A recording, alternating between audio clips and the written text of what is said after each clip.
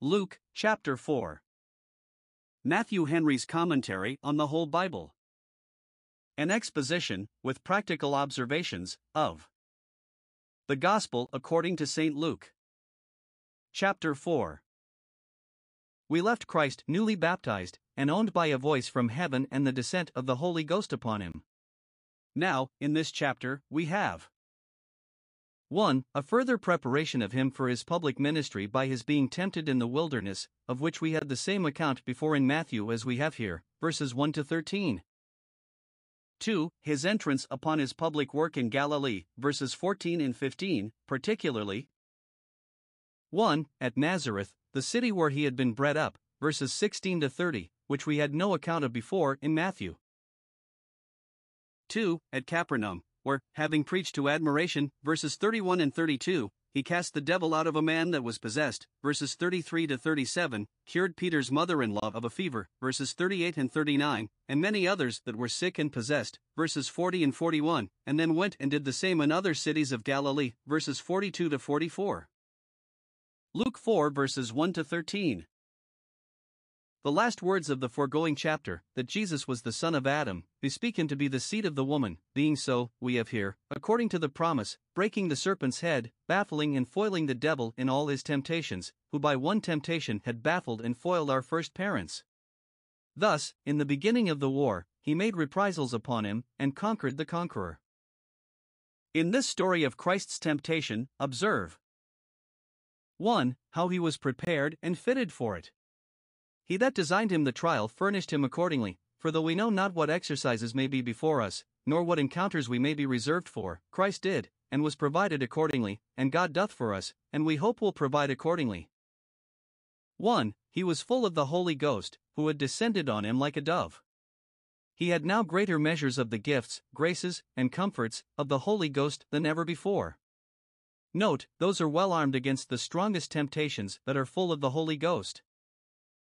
2. He was newly returned from Jordan, where he was baptized, and owned by a voice from heaven to be the beloved Son of God, and thus he was prepared for this combat. Note, when we have had the most comfortable communion with God, and the clearest discoveries of his favor to us, we may expect that Satan will set upon us, the richest ship is the pirate's prize, and that God will suffer him to do so, that the power of his grace may be manifested and magnified. 3. He was led by the Spirit into the wilderness, by the good Spirit, who led him as a champion into the field, to fight the enemy that he was sure to conquer. His being led into the wilderness 1. Gave some advantage to the tempter, for there he had him alone, no friend with him, by whose prayers and advice he might be assisted in the hour of temptation. Woe to him that is alone! He might give Satan advantage, who knew his own strength, we may not, who know our own weakness. 2. He gained some advantage to himself, during his 40 days fasting in the wilderness. We may suppose that he was wholly taken up in proper meditation, and in consideration of his own undertaking, and the work he had before him, that he spent all his time in immediate, intimate converse with his Father, as Moses in the Mount, without any diversion, distraction, or interruption. Of all the days of Christ's life in the flesh, these seem to come nearest to the angelic perfection and the heavenly life, and this prepared him for Satan's assaults, and hereby he was fortified against them. For, he continued fasting, verse 2. In those days he did eat nothing. This fast was altogether miraculous, like those of Moses and Elijah, and shows him to be, like them, a prophet sent of God. It is probable that it was in the wilderness of Horeb, the same wilderness in which Moses and Elijah fasted.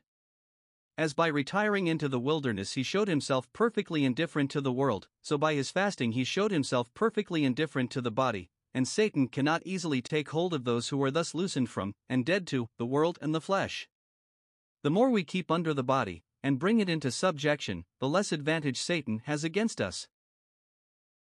2. How he was assaulted by one temptation after another, and how he defeated the design of the tempter in every assault, and became more than a conqueror.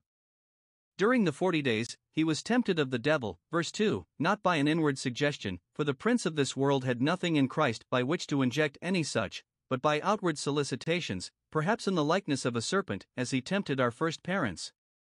But at the end of the 40 days he came nearer to him, and did as it were close with him, when he perceived that he was hungry, verse 2. Probably, our Lord Jesus then began to look about among the trees, to see if he could find anything that was eatable, whence the devil took occasion to make the following proposal to him.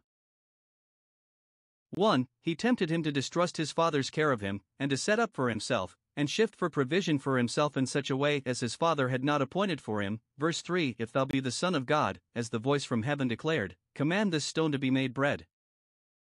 1. I counsel thee to do it, for God, if he be thy father, has forgotten thee, and it will be long enough ere he sends either ravens or angels to feed thee. If we begin to think of being our own carvers, and of living by our own forecast, without depending upon divine providence, of getting wealth by our might and the power of our hands, we must look upon it as a temptation of Satan's, and reject it accordingly. It is Satan's counsel to think of an independence upon God.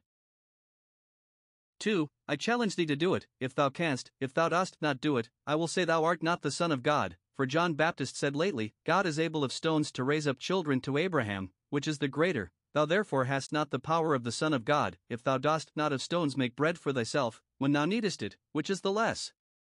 Thus was God himself tempted in the wilderness. Can he furnish a table? Can he give bread?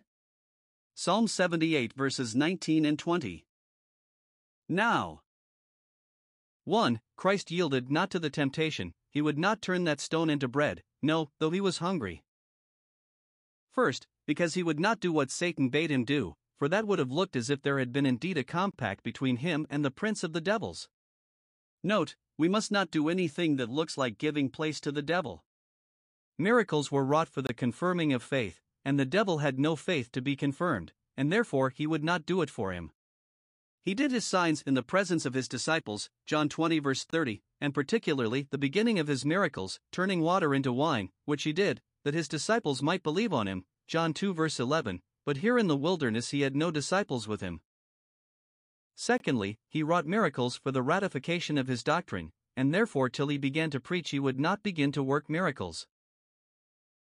Thirdly, he would not work miracles for himself and his own supply, lest he should seem impatient of hunger, whereas he came not to please himself, but to suffer grief, and that grief among others, and because he would show that he pleased not himself, he would rather turn water into wine, for the credit and convenience of his friends, than stones into bread, for his own necessary supply.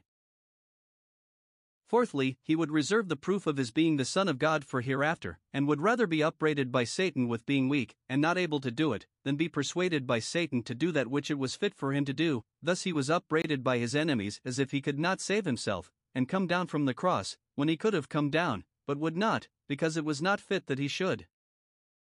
Fifthly, he would not do anything that looked like distrust of his Father, or acting separately from him, or anything disagreeable to his present state.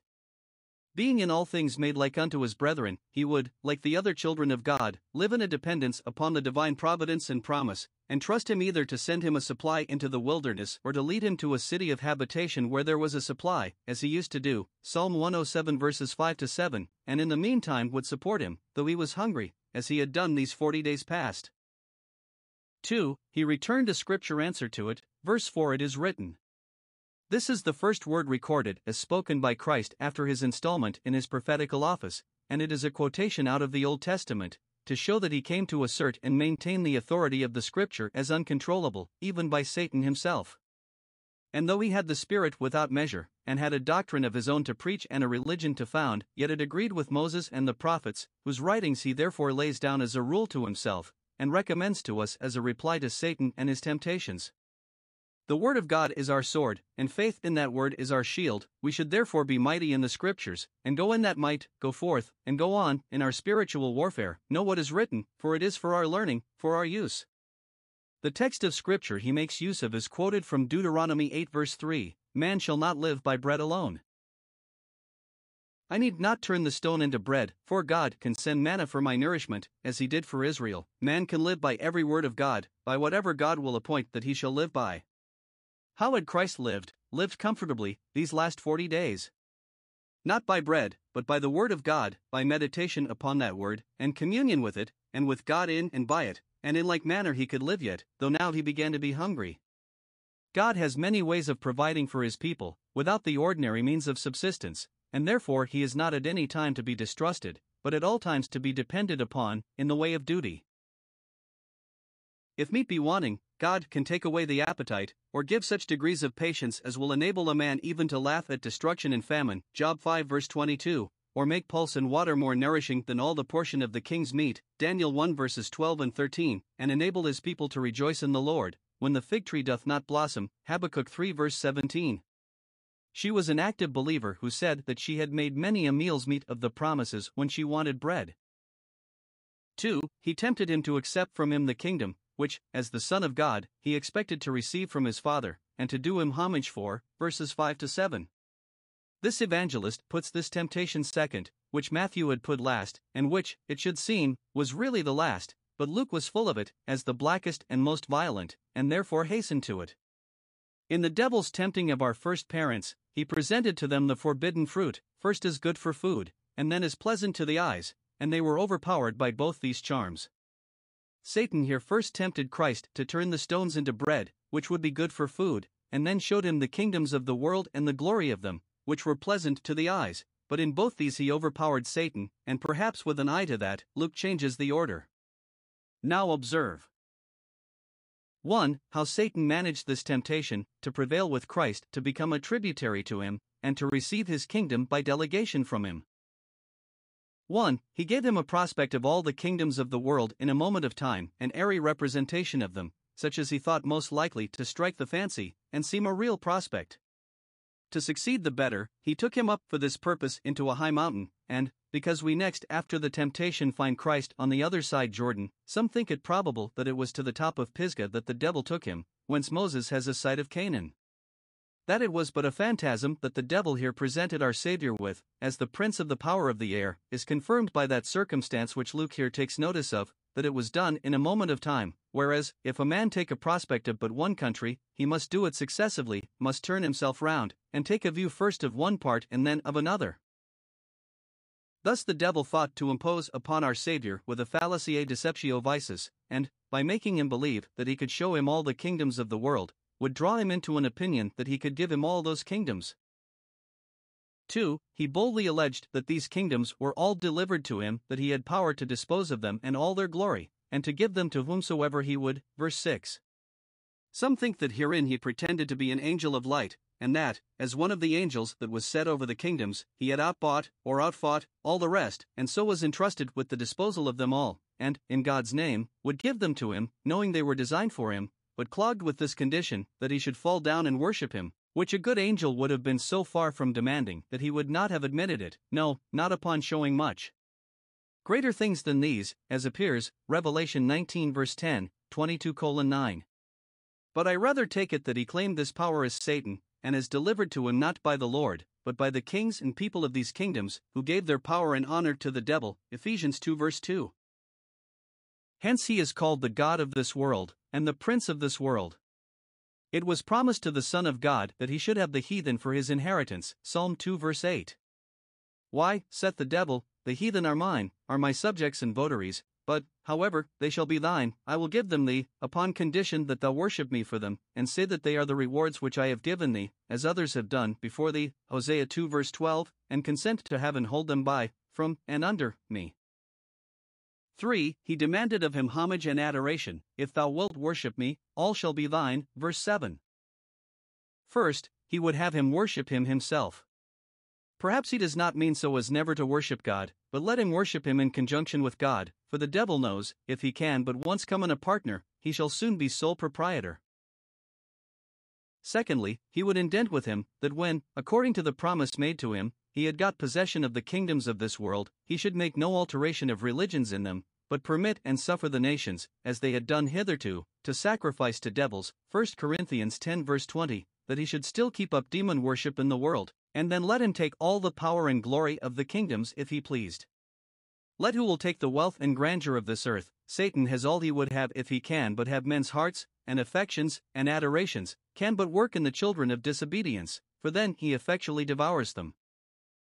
2. How our Lord Jesus triumphed over this temptation. He gave it a peremptory repulse, rejected it with abhorrence. Verse 8. Get thee behind me, Satan, I cannot bear the mention of it. What? Worship the enemy of God whom I came to serve? And of man whom I came to save? No, I will never do it. Such a temptation as this was not to be reasoned with, but immediately refused, it was presently knocked on the head with one word: "It is written, Thou shalt worship the Lord thy God, and not only so, but him only, him and no other." And therefore Christ will not worship Satan, nor, when he has the kingdoms of the world delivered to him by his Father, as he expects shortly to have, will he suffer any remains of the worship of the devil to continue in them. No, it shall be perfectly rooted out and abolished, wherever his gospel comes. He will make no composition with him. Polytheism and idolatry must go down, as Christ's kingdom gets up. Men must be turned from the power of Satan unto God, from the worship of devils to the worship of the only living and true God.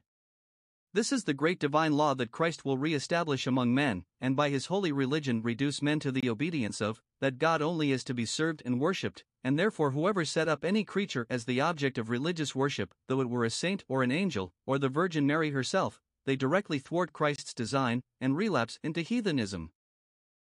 3. He tempted him to be his own murderer, in a presumptuous confidence of his Father's protection, such as he had no warrant for. Observe 1. What he designed in this temptation: "If thou be the Son of God, cast thyself down," verse 9. 1. He would have him seek for a new proof of his being the Son of God, as if that which his Father had given him by the voice from heaven, and the descent of the Spirit upon him, were not sufficient, which would have been a dishonor to God, as if he had not chosen the most proper way of giving him the assurance of it, and it would have argued a distrust of the Spirit's dwelling in him, which was the great and most convincing proof to himself of his being the Son of God, Hebrews 1 verses 8 and 9. 2. He would have him seek a new method of proclaiming and publishing this to the world. The devil, in effect, suggests that it was in an obscure corner that he was attested to be the Son of God, among a company of ordinary people who attended John's baptism, that his honors were proclaimed. But if he would now declare from the pinnacle of the temple, among all the great people who attend the temple service, that he was the Son of God, and then, for proof of it, throw himself down unhurt, he would presently be received by everybody as a messenger sent from heaven. Thus Satan would have him seek honors of his devising, in contempt of those which God had put on him, and manifest himself in the temple at Jerusalem, whereas God designed he should be more manifest among John's penitents, to whom his doctrine would be more welcome than to the priests. 3. It is probable he had some hopes that, though he could not throw him down, to do him the least mischief, yet, if he would but throw himself down, the fall might be his death, and then he should have got him finally out of the way. 2. How he backed and enforced this temptation. He suggested, "It is written," verse 10.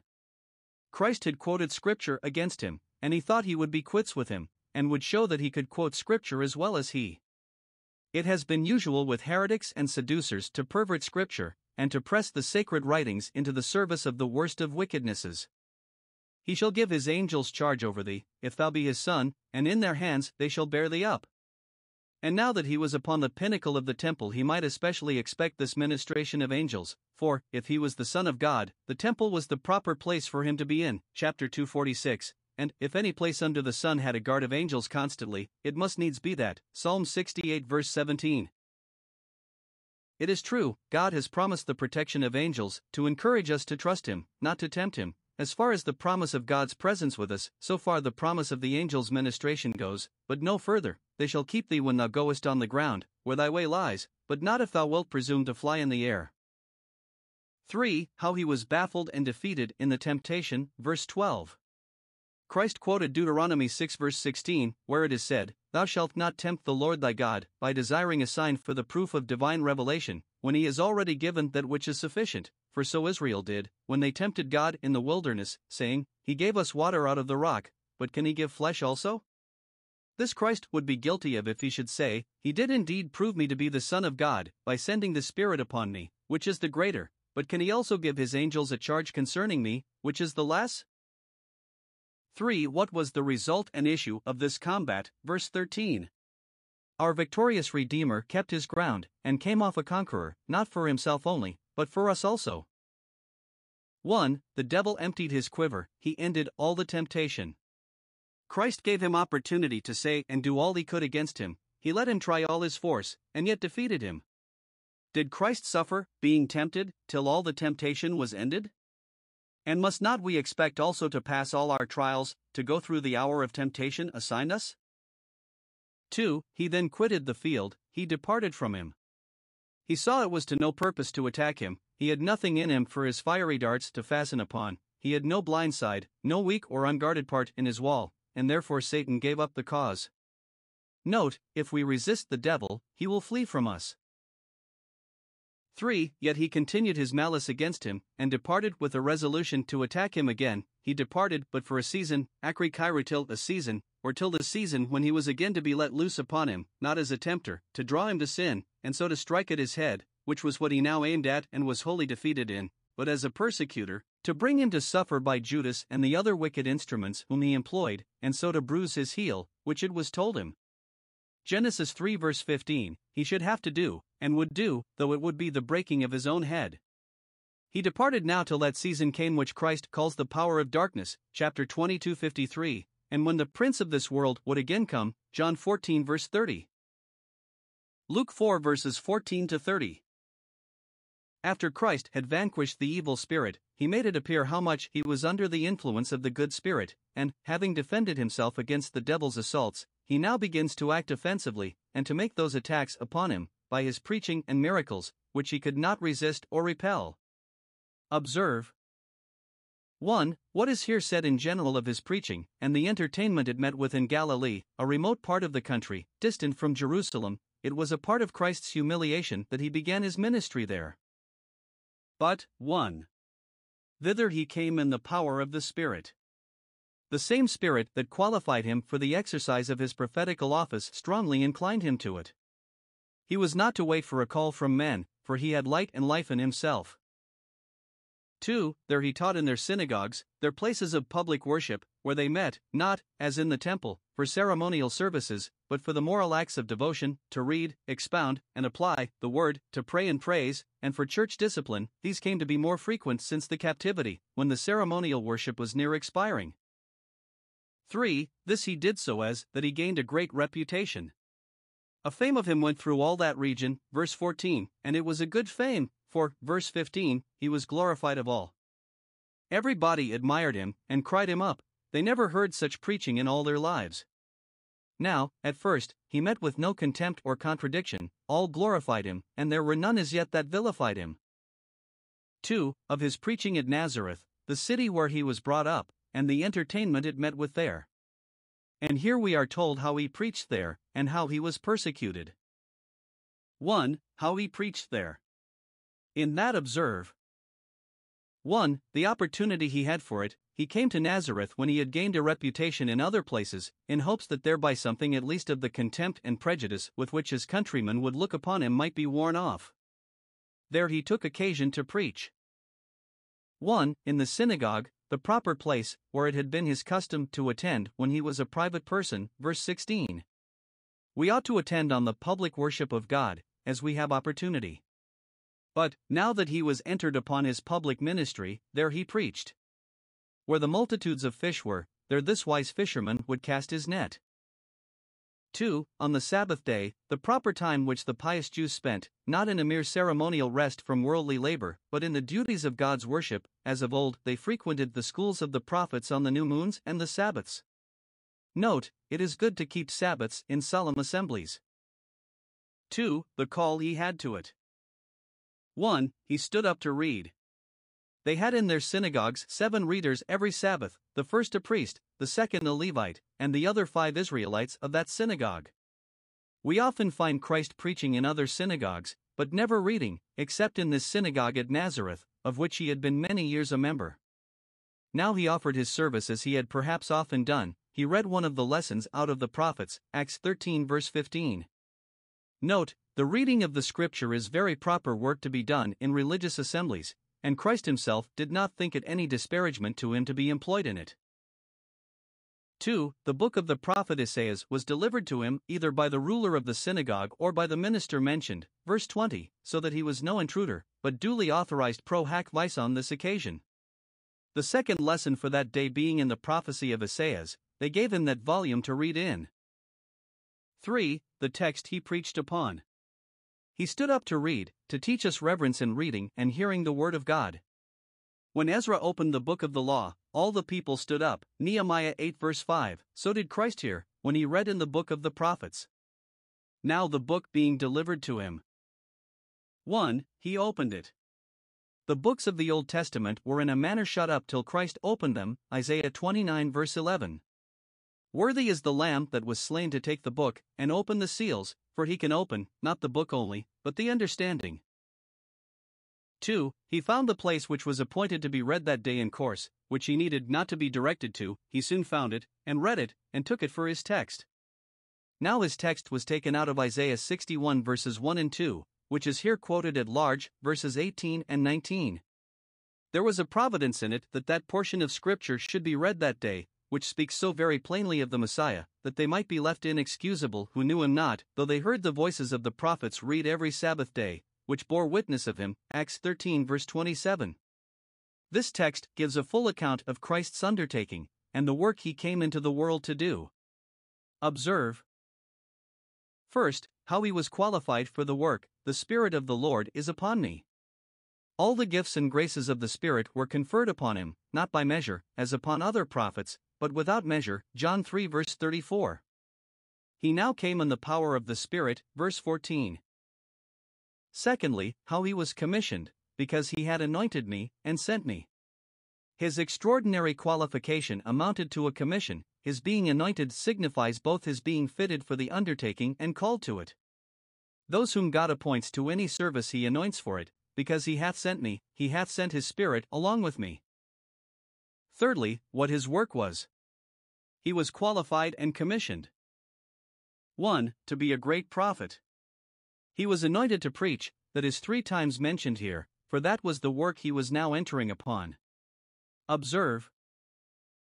1. To whom he was to preach, to the poor, to those that were poor in the world, whom the Jewish doctors disdained to undertake the teaching of and spoke of with contempt, to those that were poor in spirit, to the meek and humble, and to those that were truly sorrowful for sin, to them the gospel and the grace of it will be welcome, and they shall have it, Matthew 11 verse 5.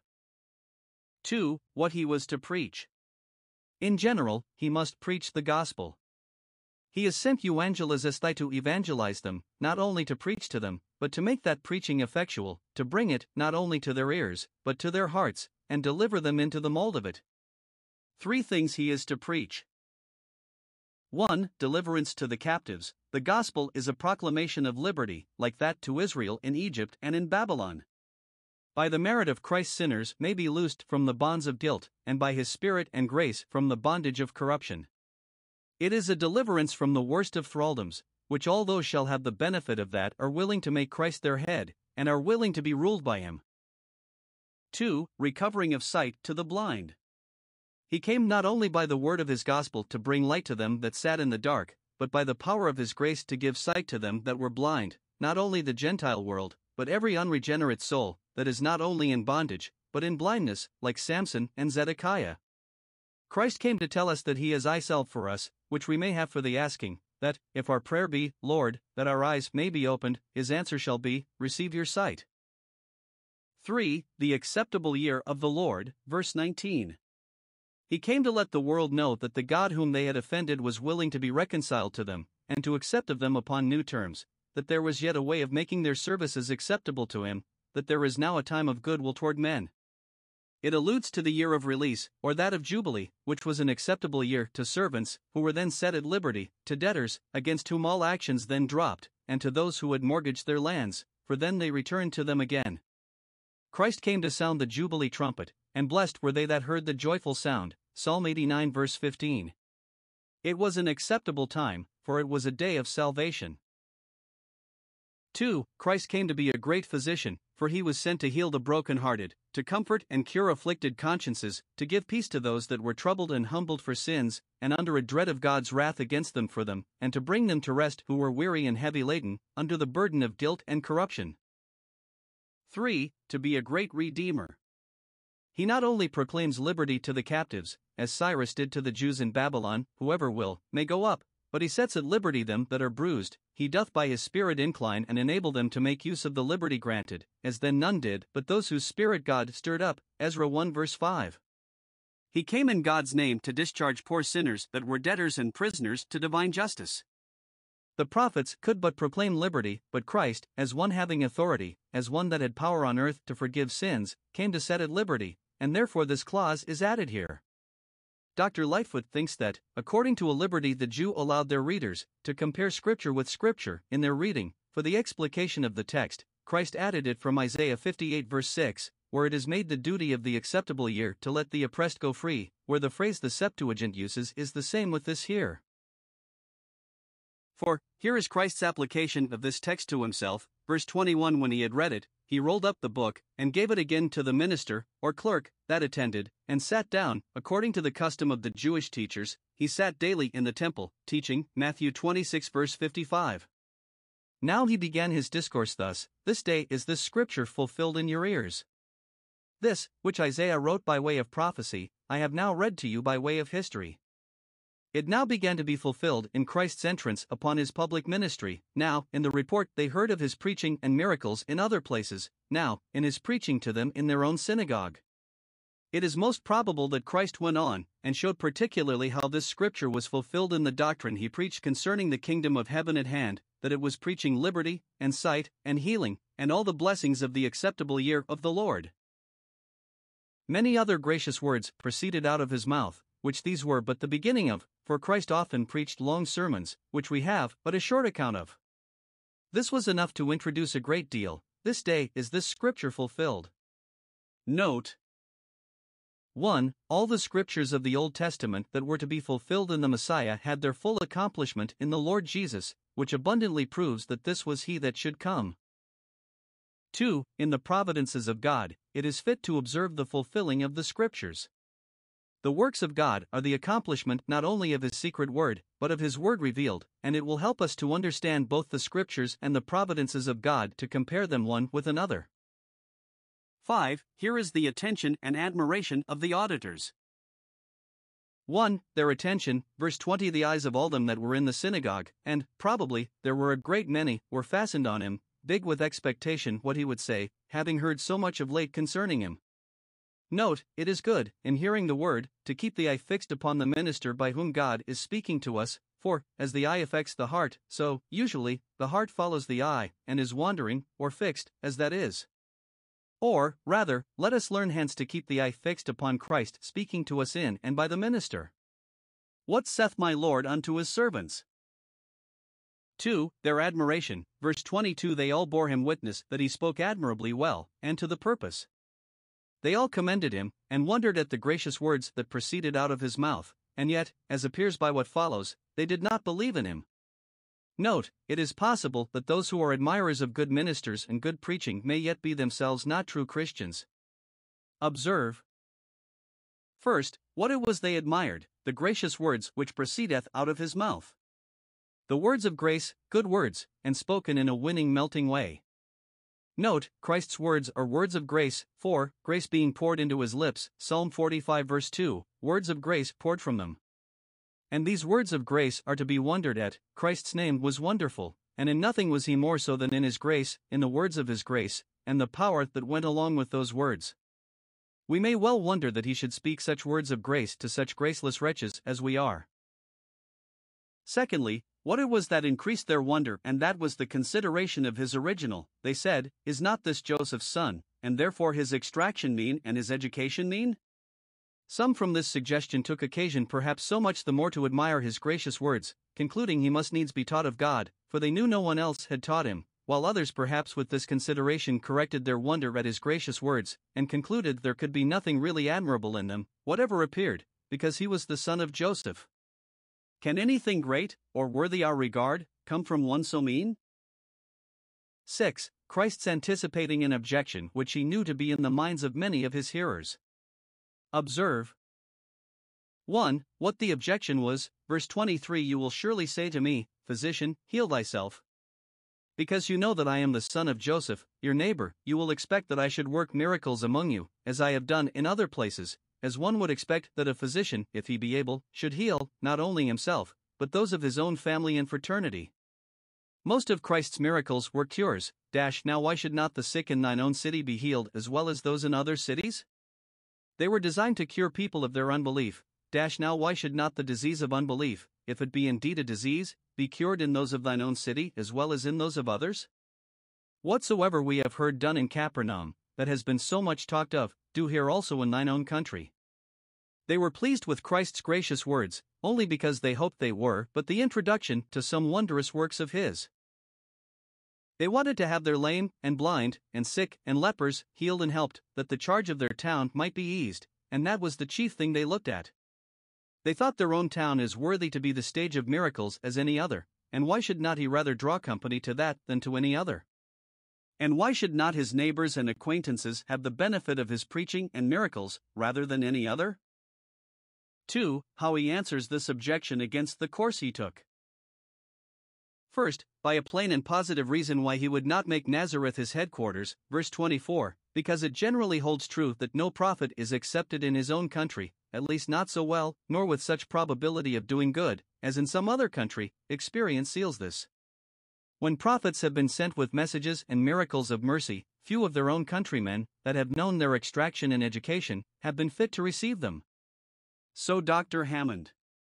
Familiarity breeds contempt, and we are apt to think meanly of those whose conversation we have been accustomed to, and they will scarcely be duly honored as prophets who were well known when they were in the rank of private men. That is most esteemed that is far-fetched and dear bought, above what is home-bred, though really more excellent. This arises likewise from the envy which neighbors commonly have towards one another, so that they cannot endure to see him their superior whom a while ago they took to be every way their inferior. For this reason, Christ declined working miracles, or doing anything extraordinary, at Nazareth, because of the rooted prejudices they had against Him there. Secondly, by pertinent examples of two of the most famous prophets of the Old Testament, who chose to dispense their favors among foreigners rather than among their own countrymen, and that, no doubt, by divine direction.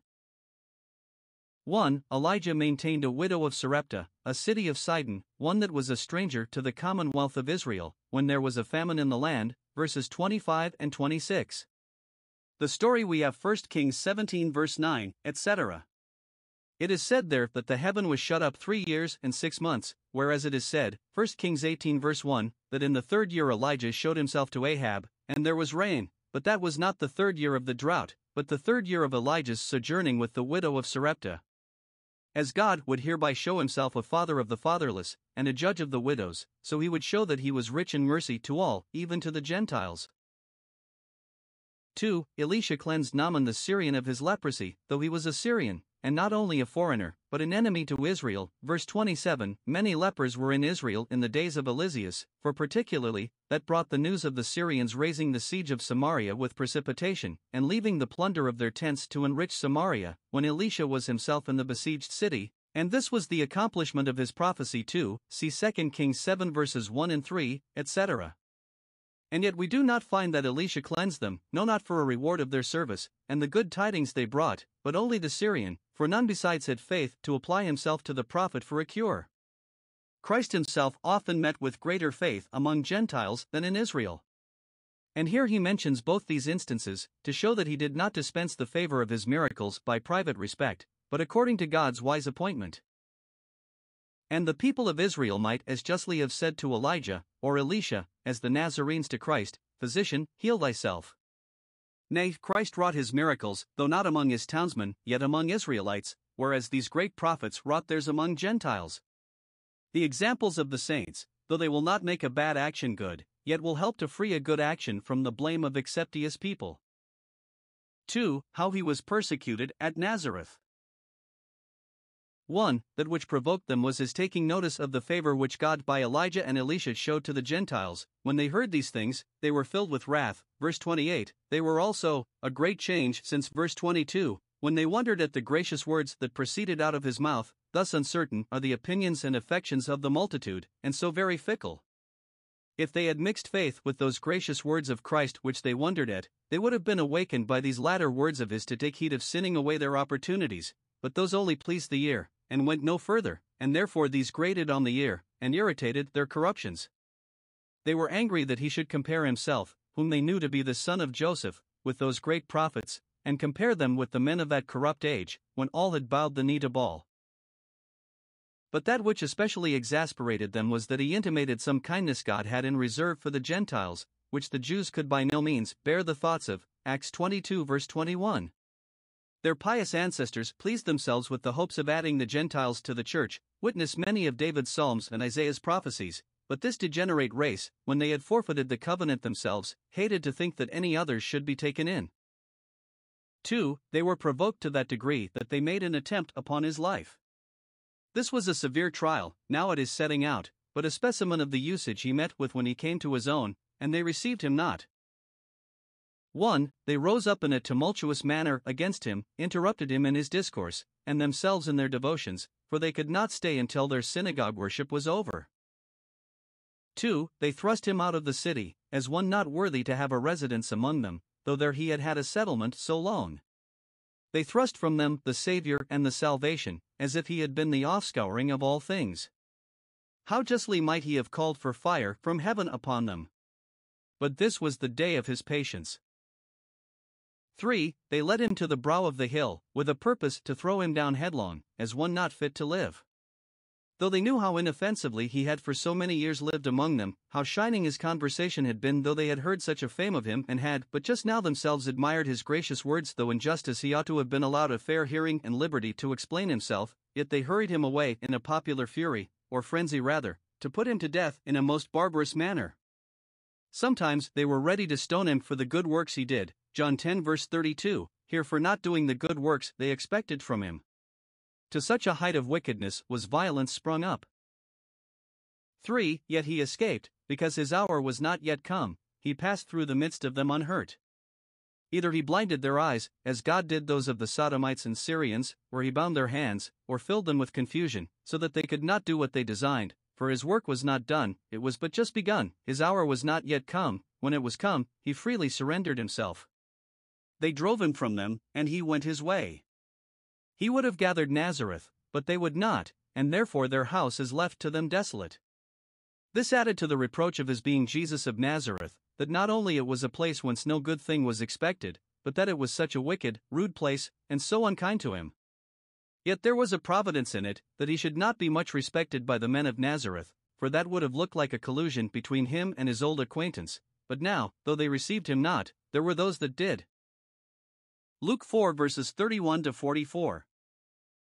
When Christ was expelled Nazareth, he came to Capernaum, another city of Galilee.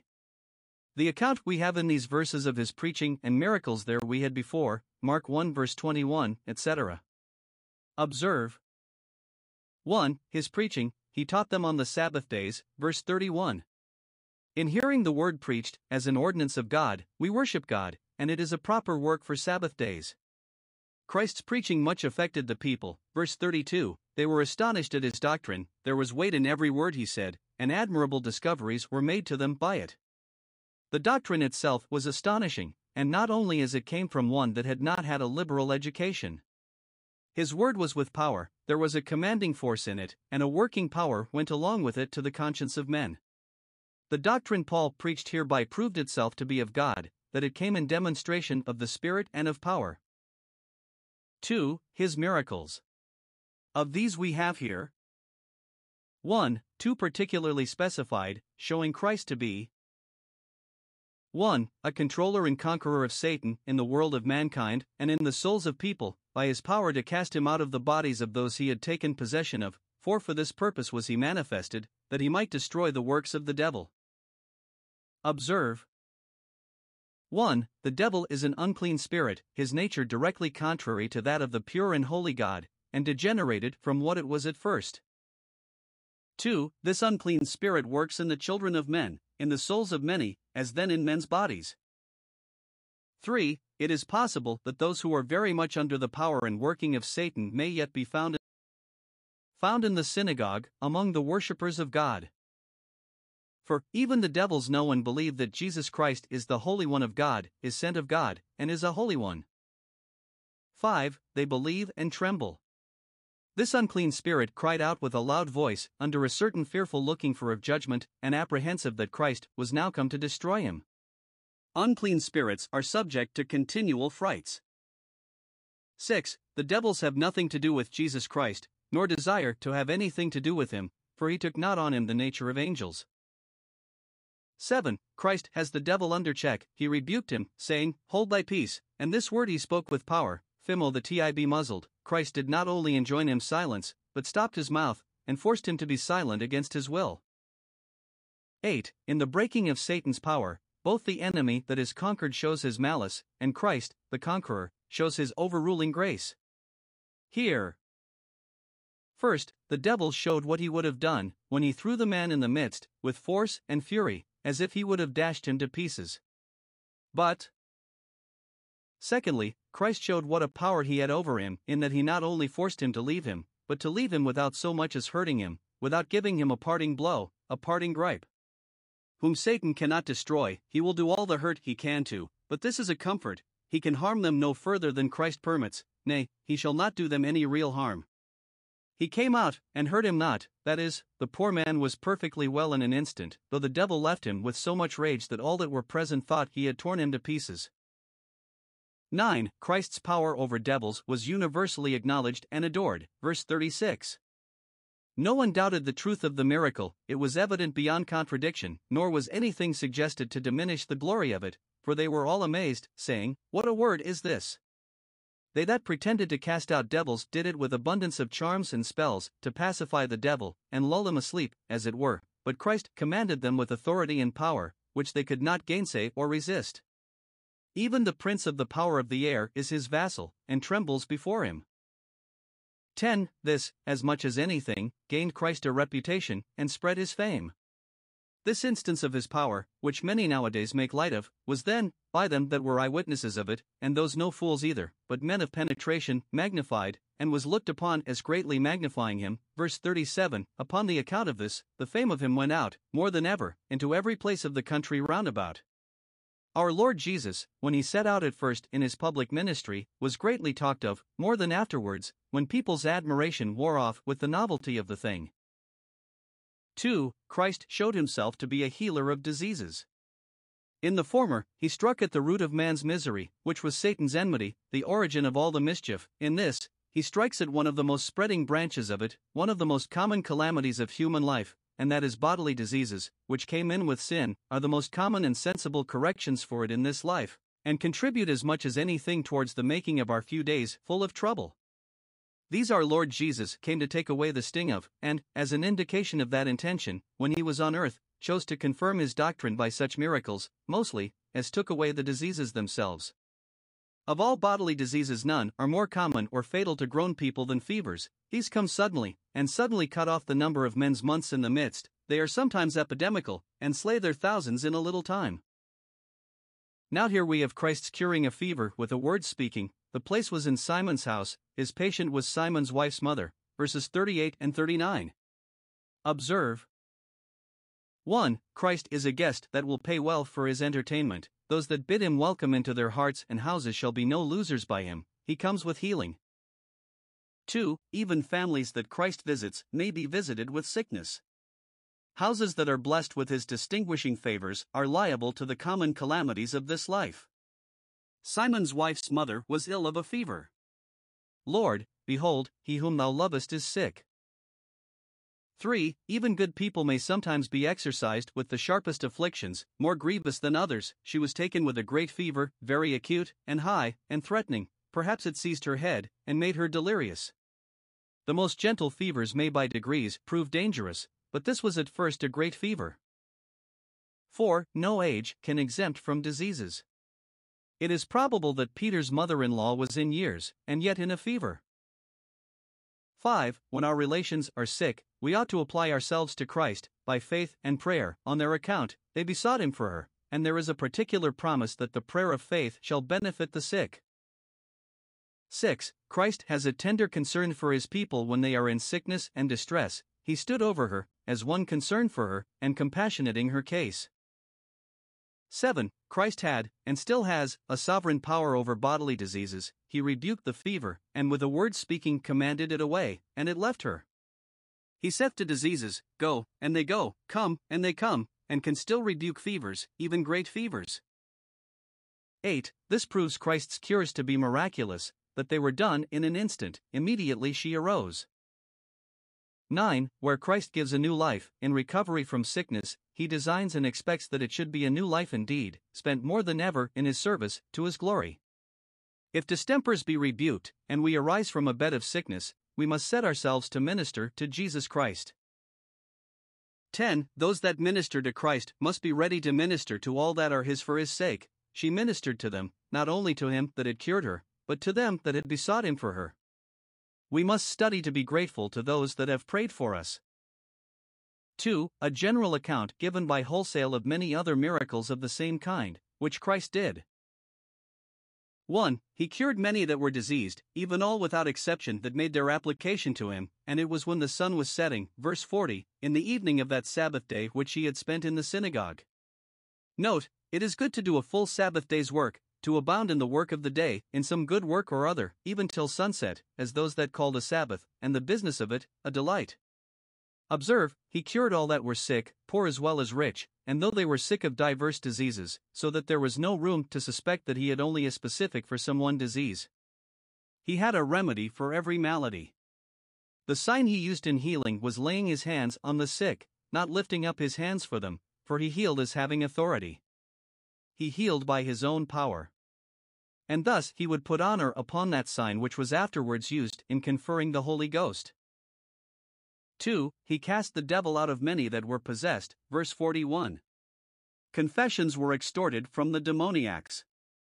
They said, Thou art Christ the Son of God, but they said it crying with rage and indignation. It was a confession upon the rack, and therefore was not admitted in evidence. Christ rebuked them, and did not suffer them to say that they knew him to be the Christ, that it might appear, beyond all contradiction, that he had obtained a conquest over them, and not made a compact with them.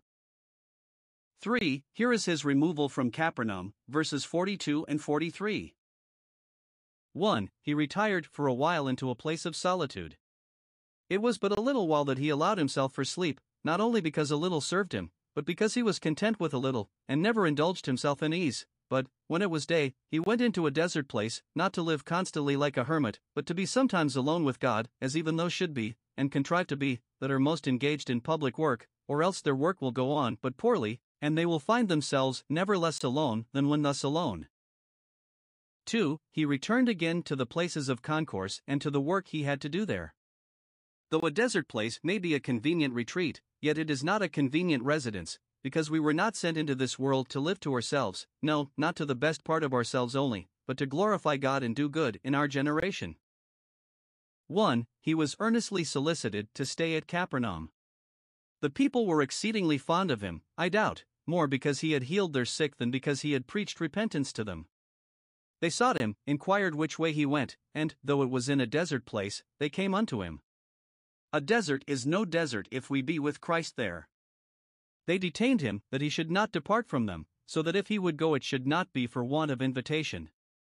His old neighbors at Nazareth had driven him from them, but his new acquaintances at Capernaum were very importunate for his continuance with them. Note, it ought not to discourage the ministers of Christ that some reject them, for they will meet with others that will welcome them and their message. 2. He chose rather to diffuse the light of his gospel to many places than to fix it to one, that no one might pretend to be a mother church to the rest. Though he was welcome at Capernaum, and had done abundance of good there, yet he is sent to preach the gospel to other cities also, and Capernaum must not insist upon his stay there. They that enjoy the benefit of the gospel must be willing that others also should share in that benefit, and not covet the monopoly of it, and those ministers who are not driven from one place may yet be drawn to another by a prospect of greater usefulness.